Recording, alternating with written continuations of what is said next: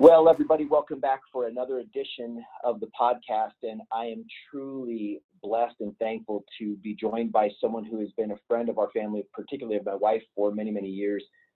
This person is a consummate, amazing professional educator. We have worked with her in different projects, from getting kids to be healthy and understanding about fitness in a gym project that we were in, all the way up to helping donate supplies to kids in Africa. And I'm telling you, the insights that you're going to gain from this person who is on the front lines of education for your children and my children, it's truly, truly fascinating. So I can't wait to get into the story of the life and times of our guest, Ashley Nelson. Ashley, thank you so much for taking time to join me on the show today. Oh, thanks for having. Hard to live up to that intro. We might have to end it right here. It's not going to get better than that. I know. Listen, I mean every single word of it, and just from the conversations that you and I have had, plus those that I know that you and my wife have had, and what she shares with me, and some of the stories that you had, I just felt compelled that needs to get out to the world. So we are really, really blessed to have you. And I want to start out by giving people a little bit of idea how you ended up being a teacher, because that isn't where you started, right? You had a different direction, a different plan in life as you were coming into college. So I'd like to kind of start by telling a little bit about who you are, where you came from, and how you ended up in teaching. Right. Yeah. So I grew up always loving math and science, and I always loved school, but math and science were big strengths of mine. And so, yeah, I always kind of just assumed that I would end up being a doctor, and I was fascinated by medicine. And I also love kids and loved working with kids. So my plan was to be a pediatrician. So I went to CU Boulder and studied integrative physiology, intending to go to med school after. And when I was in college, I got sick, what turned out to be rheumatoid arthritis. But I had to take some time off of school, and it was just a really good time to kind of evaluate, like, what am I going to do? And at that time, I started working for some dear family friends of ours, that their mom was going through the late stages of ovarian cancer. And so I was helping out with, meals and getting their kids different places and tutoring for their daughters. And so it was just this like really awful time, but wonderful time of realizing that like medicine was not the field for me, and having these conversations with Amy, who was the woman going through cancer, of like, I think this is a time that you need to look at what you're doing and reevaluate. That she really helped me to see that, like, I'm looking for the money and the status, and that's not where I should go. So I ended up, Amy passed away, unfortunately, but I stayed with the family for 4 years, and that was through going back to grad school to get my teaching certification and starting my teaching and all of that. And so, it was quite a shift, but one I'm so thankful for. And so how long have you been teaching now? So I am about to start my 11th year teaching. A decade of teaching is an amazing thing, and you have focused on the little guys, right? Like you teach the little ones and kind of get them started. Is that your dream? Is that where things really just kind of settle in your comfort zone? It's funny. I started in 3rd grade and loved it. But after that, this position opened up in a district that I grew up in and that I wanted to teach in. And it's this incredible school that it's kind of like this dream school that I left out being able to teach there so early in my career. And it was a kindergarten position, and I started there and just loved it. And I still love it. It's being able to teach kids to read each year. That feeling never goes away of like, it's so exciting every time it clicks for a kid. And they're just funny, and yeah, I love it. It's so wonderful. But I do think probably any grade I teach, I would love it and find the magic in it too. But yeah, I love the little ones. Well, they love you too. We have heard stories, whether you've told me or Shauna has told me some of the stories and the inspiration that you've had. I think it would be good maybe for people to hear really the impacts teachers make by hearing one of those stories. And one that I read about as I was preparing for this show was about a little guy who he just didn't know how to deal with something huge in his life and ended up just not even really knowingly, you and he just kind of became random partners in his journey. Do you want to share that or some other story that you think was just really, really impactful for you? Yeah, well, so the story that you're referencing, this was my first year teaching. And so I was incredibly young and incredibly naive. And so it was this darling, sweet, gregarious little kid, just as happy as they come. And one day the class was going to special, so to computers, and all of a sudden he just burst into tears. And this is a little third grader. And it was just like he couldn't leave the classroom. He was just sobbing. And so I stayed back with him, and it was a few minutes before I could even like get to the bottom of why he was crying so much. And so then he finally said that his uncle had committed suicide, and it was just this situation of like him just hysterically sobbing and asking me like, why did he do that, and trying to make sense of it when, you know, I had no idea what I don't know why that happened, and I certainly didn't know how to explain that to an 8-year-old. And so, you know, we just sat there on the beanbag chairs, and he was crying in my lap. And so I just remember saying to him, like, buddy, I don't know why he did that, and I don't know if he knows why he did that, but I know that it had nothing to do with how much he loved you or how loved he felt by you, because no one comes across you and doesn't feel your love. And so it was one that we just kept kind of sitting there together. And, you know, after a few minutes, he was just like, okay, I'm ready to go down with the rest of the class. So we walked down and held hands the whole way, which I don't know why that stood out to me, but it was just so sweet. And then, so I didn't remember, like, I kept, of course, keeping an eye on him and checking in with him, but we didn't have a specific conversation. Like, that wasn't something that he really brought up with the other kids or anything like that.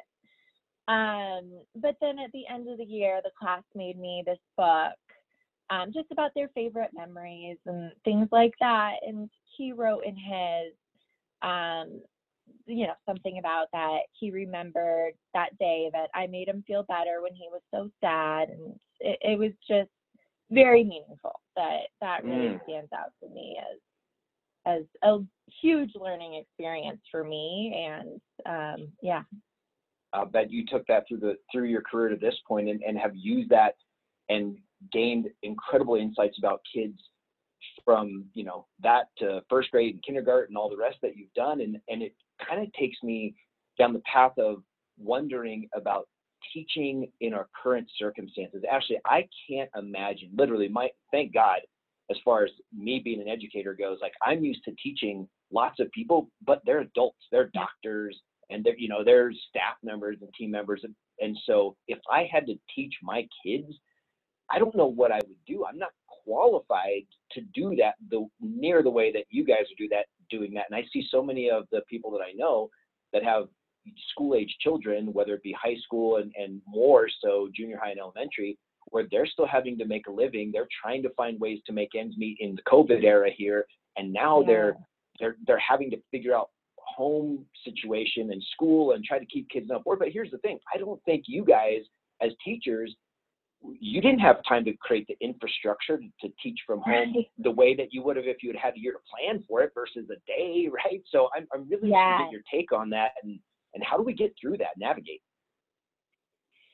Yeah, it was really tough. And at first, like, I just had so much empathy for these families that everyone, no matter what situation they were in, had such big, like, there was just such huge impacts from COVID and life kind of halting. And then to yeah, continue on with working from home and changing everything, and then having to figure out, like, how am I gonna help teach my kids during all of this? So that was one that, as we were setting this up, we wanted to be very aware of, like, how can we really support parents through this, to the best of our abilities, because certainly it's not like we could come and, like, truly take the kids off of their hands. Like, it was just a really difficult situation. And like you said, we truly had 2 days to, as teachers, when we had, like, okay, these are the formats that we're going to be using as a district, and what are you going to do with it? Like, here you go. Like, you guys are the experts, do it, which I appreciate that they gave us that flexibility to figure out what we would do with it for our classes. But yeah, it was a big task, and it was one that was really, I found very invigorating, because there was a lot of creativity put into it, but it was hard for a lot of families and a lot of kids. One thing I found that worked really well with my class was just building that connection with the families. And it helped that I had a lot of those connections already going into the COVID era, that I reached out to families and just said, like, let me know, like, what's working, what's not working. And for a lot of them, it was really helpful when they were like, my kid is not doing well with, we had, like, we had Google Hangouts. And for some of them, they loved those. So we were able to do a couple of those a day with some kids. For others, they were miserable with that. Like, that just was not their thing. And so we were able, for those individual kids, to figure out other ways for them to kind of show their learning and to get the schoolwork done, and to just have ways for us to check in to make sure that emotionally and socially that they were still doing okay. So I think that was the biggest thing, is, like, touch base with the teacher and make sure that we were on the same page and making it right for each kid, because that's what we'd be doing in the classroom. It's never a one size fits all. Wow. Well, what's interesting to me, actually, on that note, is it's never, and here's what's fascinating to me, when I've had the chance to either treat teachers, when I was practicing, I would have some teachers that were 2 years in and some that were 2 decades in. And it seemed that some of them, just like in any profession, I'm sure, some of them were always engaged. They were always part of the process. Their creativity gene was always being expressed. But others of them, they got so beaten down between the politics, the lack of pay, the growing number of kids in the classroom, in some cases, the lack of wanting to learn of kids, depending on the school situation, right? And pretty soon they were just walking robots. They were just going through the motions. But I cannot imagine for the life of me, and I hear your energy and your excitement in just the way you're answering these questions, and how you appreciated that we're in a concept we're going to get to in a second, but you appreciate the chance to be creative. Do you think that you are the exception, or do you think you're the rule of teachers now that you've been in a decade? You're right in that sweet spot, right, where people that have been in it for 2 going on 3, and also the new ones. Are teachers on the whole, or on the bigger scale, are they looking at this like you are, or do you think they're like, holy crap, I have no idea what to do? I had a hard enough time controlling my kids when I had them all the time, and it's almost a way for them to really not have to engage as much. What are you seeing? That's a really good question. I mean, it's hard to speak for other teachers. In no way was it, I mean, it was a tough situation. Like, even loving that, the, like, chance to get creative and all of that, it was that whole COVID time, like I was easily working 80-hour weeks, just getting the Oh, filming and all of that, and then doing the actual class time. Like it was really tough throughout it. so you're And working I think more. You were about, putting more time in. oh my gosh, without a doubt. Oh, And I think about the teachers that then, and like I am fortunate that I don't have kids, I don't have a family, and so I was able to put forth that time into it. yeah, So I yeah. think about the teachers that then had their kids that they're supporting through their schoolwork and families and all of that, that it had to be such a drain on them. Like, Mhm. so, and I think for myself included, for a lot of teachers, it was really hard to not feel that connection with the kids. Because I think for a lot of the teachers, and certainly the really engaged teachers, that's why we're there, is the connection with the kids and the families and the other teachers. So that part was really hard, and I think we worked to find that connection with them, but it just wasn't the same. But to answer your question about like, am I the exception? Am I the rule? I can only speak for the school that in which I teach, that um, there are so many that are like me, that, you know, when I go in on the weekends, the parking lot, there are numerous cars there, that they're there on the weekends working and getting ready. And it's certainly not because we have to, or it's that we're getting paid to do that, but I think we're just excited to be there and to like work hard. And a lot of that is our leadership. Like we have a principal that is really positive and really makes us excited to be there, and we're excited about what we're doing. And then yeah, it's just, we have a lot of really good teachers out there. Oh, that brings me hope. That makes me so happy, because I know that that's how it should be, right? Like even, and Yeah. I saw it when I was practicing chiropractic, that there were docs that were in it to win it, right? Like they wanted to get every Yes. patient feeling great, changing their life. And there were others that they were just like, oh, they're going through the motions because they put their time in and this and that. So I was Right. kind of set up as an unfair question as I'm thinking about it, because there's going to be, the rock stars, and then the people that aren't rock stars in every profession. But hearing you, it's just so unique to me and so refreshing, that I want this ember that you're creating to spread, so that teachers, and unfortunately for me, teachers don't get paid. When you look at the contract that Patrick Mahomes just signed for $450 million over the next decade, doggone Chiefs, they compete with the Broncos every year, and I wouldn't even say we're competing with them at this point. but I want you guys to, with the value that you bring, and the way that you create these memories in these kids and how they run the rest of their lives, I'm pushing for as much compensation for that as possible. But again, that's another show. So Right. I do want to move into the direction for you on teaching. You mentioned something about creativity. There is a book that you referenced as I was doing research that I love, and it's a book by a guy named Daniel Pink, and it's called Drive. And in this book, he talks about the 3 pillars of doing great work or being in flow. And it's basically autonomy, which means that you have an authority to do things the way that you want to do them in order to get things done at the highest level. The next is mastery, so that when you do things autonomously, you're working towards being a master at that thing. And the third thing is purpose, the driving why behind autonomy and mastery to get that thing done. You mentioned that, and when I saw it, I'm like, holy crap, I love that book. I love that concept. Can you speak to how that works in the teaching side and or the learning side?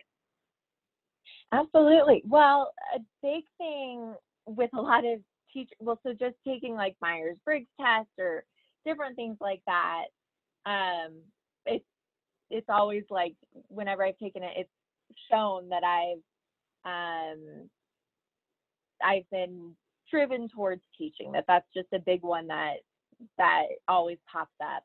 And a big reason for that is autonomy, that I like having control over what I'm working on. And like, I love working with other people, but it is nice in the classroom that we do get the opportunity to kind of change things up and do things our own way, based on who's in our class. And granted, we're given a lot of prescriptive curriculum and things like that. But the reason that I brought those 3 ideas into what I wrote was because at our school, and I think why it works so well, is because our principal really encourages us to do our own thing and like teach to our kids, instead of just focusing on reading this prescriptive curriculum that we're given. So having that autonomy and being able to really like master what we're teaching, and encouraging kids to really master what they're doing, it kind of drives that purpose and like really gives us the chance to be more motivated to be there and not just feel like we're working on someone else's goal, but like really our school's goal and our goal to like really help these kids be their best and be their own little leaders. So that was a big reason why that came to mind as I was writing this paper that you're referencing. Well, I tell you what, it really inspired me, because that is just such a great piece of work. That entire book, or however you consume it, so good, was great. So to know that you were thinking along those lines, and now to hear that some of your fellow teachers are and the principal are along the same way, again, that it just shows to the potentially incredible education that our kids can get. And that leads me to something that I really was fascinated by, because it's been something that I've been saying for a long time without being able to put some of the words or associations with it that you did in that work that you had done, that writing. And basically, I've always thought that the current education system, and this has been validated, I think, through time, it was made predominantly for a different age, right? When you were supposed to get out of school, get a job, stay there forever, retire, get the gold watch, and move on with your life. And now, of course, technology has incredibly morphed everything and how we do everything. And so reading, writing, and arithmetic they're not bad, but it's not all the steps that people need to survive, because there's so much variety in how people are going to contribute to our world when they're out of school, right? And become great learners, etc. So when I'm thinking of education, I'm like, people aren't really learning about how to conduct their lives. They're learning how to write sentences and do this and that. And so your autonomy, mastery, and purpose, combined with this thing that I read that you called SEL, and I know you didn't make that up, SEL, which is social and emotional learning, it clicked for me, where I'm like, oh, check that out. Now someone's talking about things like self-awareness and social acuity, where you understand where you are in social situations, and responsibility, some of the character sides and emotional sides of learning. I would really love for you to share that side of how you see teaching and education. Yeah, well, a big thing that we as teachers are focusing on now is that a lot of the jobs that we're preparing kids for don't exist yet, with how much innovation and everything that's happening. And so as they're coming out of school, like, we don't know the specifics that they're going to be doing, but we do know that they're going to need these social skills and really more of like an EQ or emotional intelligence skills that some employers say is lacking in some people. So with the social emotional skills, it's self-awareness, social awareness, responsible decision making, self-management, and relationship skills. So really it's teaching kids how to work together, how to self-regulate, how to be empathetic, and just how to like kind of be responsible citizens, and how to like live happy lives. And I mean, you look at different things like mental health and with suicide rates and things like that going up so much. It's something that starting really young of teaching kids just how to work on happiness too is a really big thing. So Ashley, let me ask you that, because you're on a roll right here, and I want to ask you something on that note. And I think I gathered this from your information, but I really want to drive this home for anybody listening.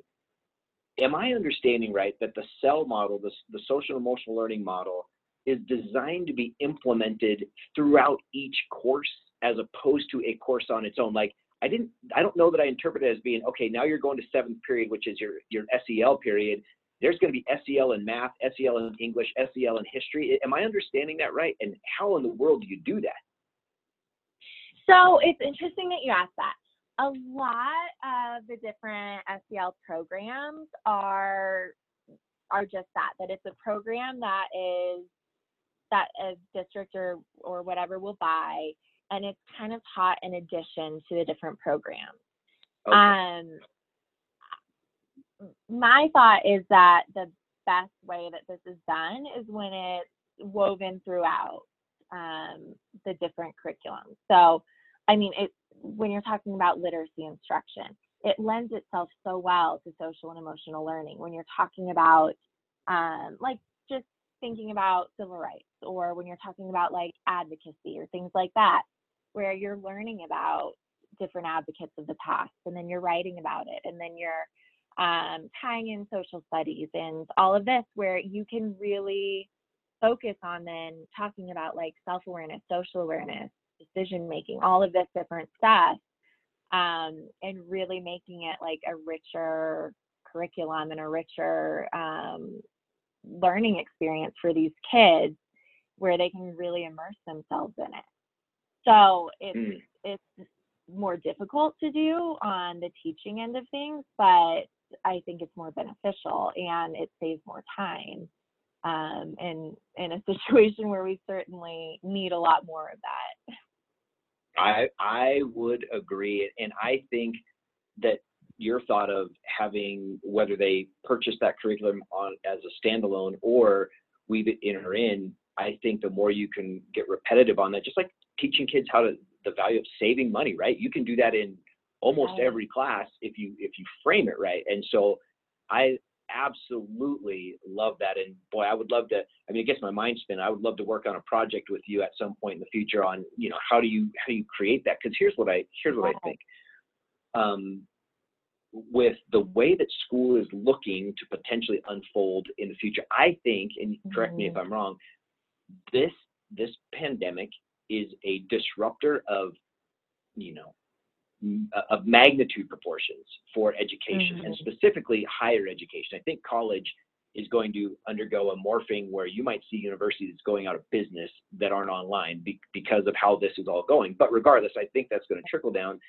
And so if the parents are going to be responsible for doing more of the education, and high school kids are going to be doing a lot of their own self-teaching into the future, how do we develop SEL programs that even if they don't know they're getting, if I as a parent have a 4th grade kid and I've got to put some time into that kid, wow, what if that curriculum had some stuff about SEL in it where they were getting that, right? Like, to me, the parents should have a natural role in this, but some parents aren't gifted in SEL themselves. Right. So this would have to be something structured, but I think it's a critical piece. The less they're in the classroom, obviously teachers doing it, critical, but having parents have an ability to do it. It's what teams do, and sports and all that kind of stuff. Absolutely. So interested to get your perspective there. Yeah, well, and I think, again, it just, so much of it comes down to the connection and making connections with families and making connections with those students. That's one of my biggest goals each year is I try to make my first point of contact with families to be a positive one. And so it's like, wow, like so-and-so does such a great job doing this. And I noticed that they helped little Susie do this. Like, just wanted to send you this email to let you know I'm really impressed with how they're doing. Keep up the great work, whatever.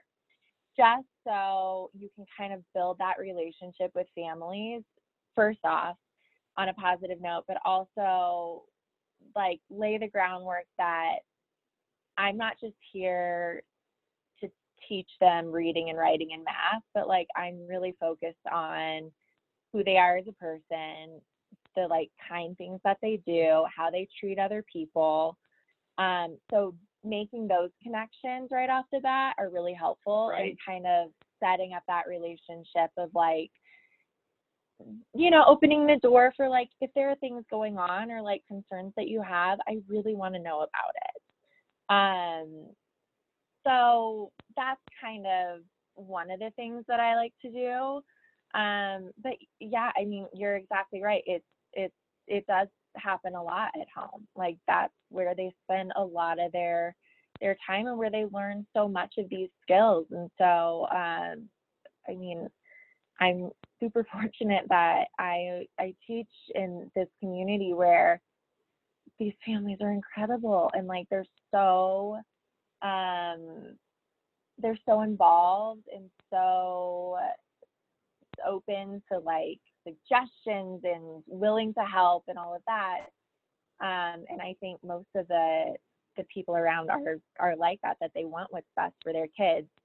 But it's really difficult too when like families are stressed and they have a lot going on. So yeah, the SEL, it's tough. It's tough to integrate that outside of schools and inside of schools. I would imagine in the way that you've spoken about the community, the school family, the community that you're in, it would make sense to me if I were just guessing, and I don't know this from anything, but you guys probably as a school have a higher percentage of participation with the parent education experience than other schools that don't, that haven't shared the same feelings or emotions about the process that you have. Their involvement is probably directly correlated to their engagement in the process. Is that fair to say? Yeah, it's a very engaged community for sure. Yeah, they absolutely are. One of the things that comes with that is like oftentimes we have a little bit higher student anxiety level just with such an engaged, overachieving population, which, you know, there are so many positives that come with that. But so that's where the SEL really comes into play too, of like helping students recognize that and find great, like positive ways to cope with that. But yeah, we do have really engaged and really wonderful families. Ashley, what a great point you just made, because most people think of SEL, you know, when you have social and emotional learning about these awarenesses of the humanity side of things, they think about it on the people that are struggling, right? Socioeconomically or anxiety-wise, but to think that it's at the other end of the spectrum too, when you have those people with high expectations put on them, high achievers, that kind of thing. What a fascinating thought. So I'm glad you brought that up. And by the way, I have a tip for you, something that is new to me in your engagement process, and maybe you're already doing this. We have a technology, and the one we happen to use here is called Dubb, D-U-B-B. But basically, there's a bunch of these programs out there where you can just do a quick video from your computer's camera and then attach it onto an email so that you could say, hey, Johnny's mom, you know, Johnny did great at school. They just let you know. And, you know, I know we haven't met and spent much time together, but here, da-da-da-da-da. And then they click on the link and then the video shows up. And so now you're giving them that same message by email, but with your personality and sparkle and that kind of stuff. So anyway, just an idea for you. I love that. Thank you. Yeah, absolutely. Hey, I want to, as we start bringing the wheels in on this incredible interview, you've been such a rock star. I got to ask, do you follow, for your own, how do you develop yourself to be a better teacher? I ask my teams all the time that I lead, what are you doing to develop yourself personally and professionally? And what are you doing to develop those who you are leading personally and professionally? So I'll ask you that same question. Ashley, how do you continue to develop as a teacher, and what are you doing to develop yourself as a person, as a human? Yeah, that's such a great question. Well, I read a lot. And I love reading all sorts of different types of books, like a lot of nonfiction. So a lot of things like what we were talking about with Drive, or like different things like Quiet, and just learning about different personality types of kids that might be in my class and how I can reach them. I'm I'm really fascinated in just learning about different types of people and the best way to like really connect to them. For me, a lot of times to be a better teacher, I have learned through your lovely wife, Shauna, I need to shut it off at the end of the day. And that's something that I have a really hard time with, because I could be up until 11 each night just thinking about school and thinking about what I want to do. And Yes. so like just cooling it, doing some yoga, going for a walk, meditating, whatever, because otherwise I just won't stop my mind. For being a better person, a lot of it is the same. I mean, I'm with my dad. He and I go on runs together, and we have very similar personalities where we could talk forever and talk about big ideas. And he's one that like I really respect, that he'll let me know if there's something that he thinks I should be working on, and I really like hearing that. So we can have these really, really good talks about like things that, and it's never big things, but things like, recently he told me that being more efficient is something that efficiency doesn't come natural to me. And so that is something where, like just hearing and going through little checklists of like, what are some qualities that I can work on? So those are some of the bigger things, but yeah. I love it. Okay. What do you do? I'd love to hear from you. Is that an okay thing to ask? Of course. Yeah. This is our time. So you ask me anything you like. Yeah.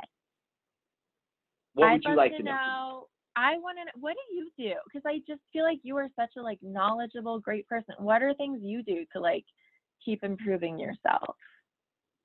Well, number one, thank you. I greatly appreciate that. I am a lifelong learner. I really love to learn. Mm-hmm. And so I spend a lot of time in books.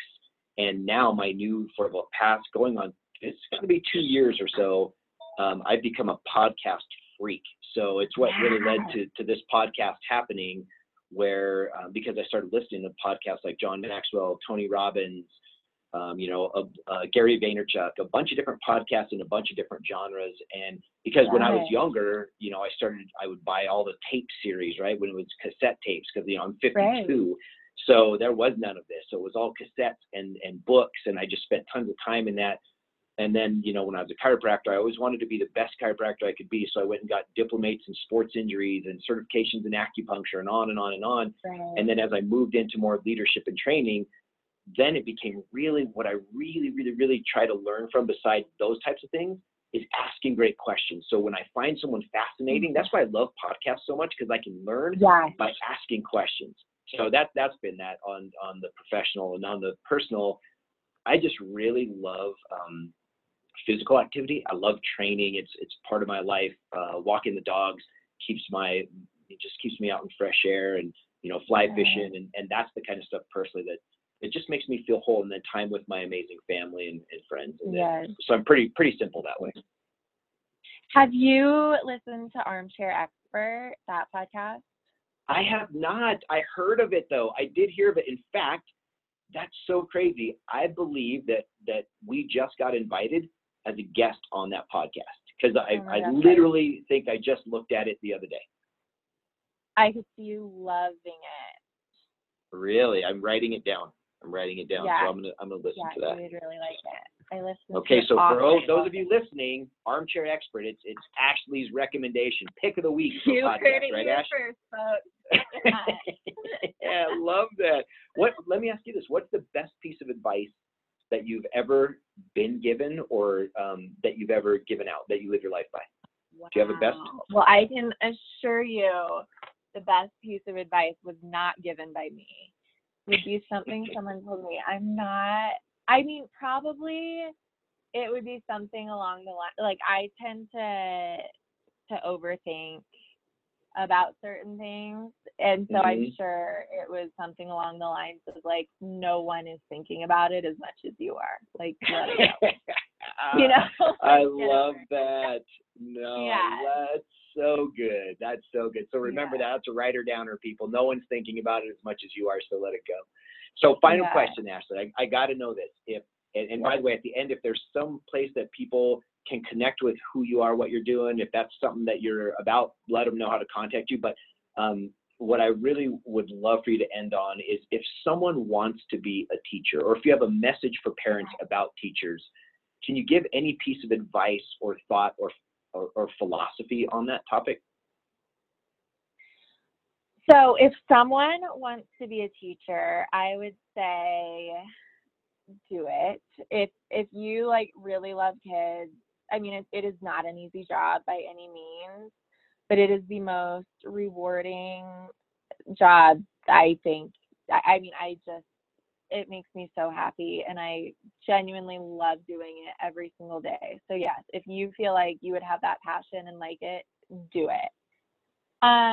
When it comes to like families and kind of giving that, I would just say just remember like we're all on the same team and we all want what's best for kids. I've never met a teacher who didn't want the best for the kids. So just keep that in mind and like, yeah, work together. That Be patient with the tends to be the teachers. best. And I would add to that for families listening out there. Remember, education is our responsibility. If your kid is in my presence, I need to be Mm-hmm. acting in some way as a positive influence. The teachers are the same, but the parents are the same. So it's a community thing. They always say it takes a village to raise a child. And in no more time ever has that been any more true. It's true in all times, but it Totally. takes a village. And so parents, make sure that the teachers are knowing that you support them, knowing that you love them, and that you care for them the way that they care for your kids and the way teachers like Ashley care for you and reach out to you. So that would be Totally. my parting shot on that. And Ashley, Yeah, I I just know. can't tell you what a great time this has been. Like I could talk to you forever and ever, but Yeah, it's been man, the great. fact that you took the time out to join me and share a little bit about yourself with the listeners, it's truly an honor. So thank you so much. Thank you. I appreciate it. Absolutely. And I wish you the best, and I hope you have an incredible day. And I know that our paths will be crossing again very soon. Absolutely. Thanks so much, Jim. You're very welcome. We'll talk to you soon. Okay.